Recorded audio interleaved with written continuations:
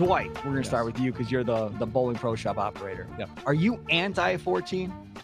I'm not anti-14. And I'm not saying anti-14 for like a 12-year-old. I'm saying anti-14 for a PBA bowler. Yeah. Well, I'll answer it this way. In 1992, I remember it was a couple years. I was just at B&G. I started my new career at B&G, and USBC sent out a 2-page pamphlet that they did with the ramp over at USBC, and they tested weight of a bowling ball versus leaving a 10-pin.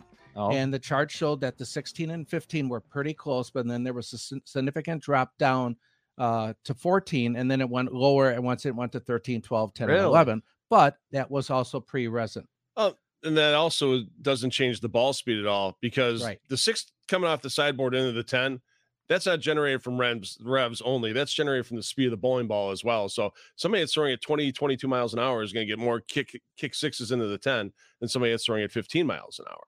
So they didn't take that into consideration with that study back then. If a bowler can amp it up a couple miles an hour faster, they're going to kick out more corners. Yeah, but I'm a numbers guy, and I always look at the stats and the numbers, and that's what I go off of to answer your question. So I'm not anti-14, but I do feel that there's a huge difference in carry between 14 and 15. So if you're a ball rep, Phil, and he's going through what he's going through, what are you saying? Prime example of it, Sean Rash. He's been using 14 because of his back all year. He gets done with round 1, feels really good, and his ball rep goes, let's go to 15. And he used 15 the rest of the week.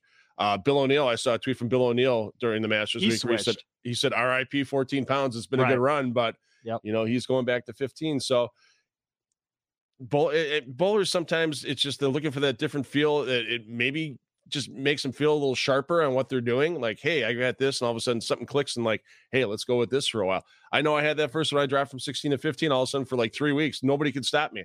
All of a sudden, 3 weeks later, all of a sudden, like, yeah, I guess it's just everything feels like it used to. So how the body adjusts for it. Right, exactly. It's just one of those. It's just one of those weird things where guys are looking for grip changes and all the other stuff. It's all the combination of everything where they're just trying to find that magic combination that puts them on fire for that week.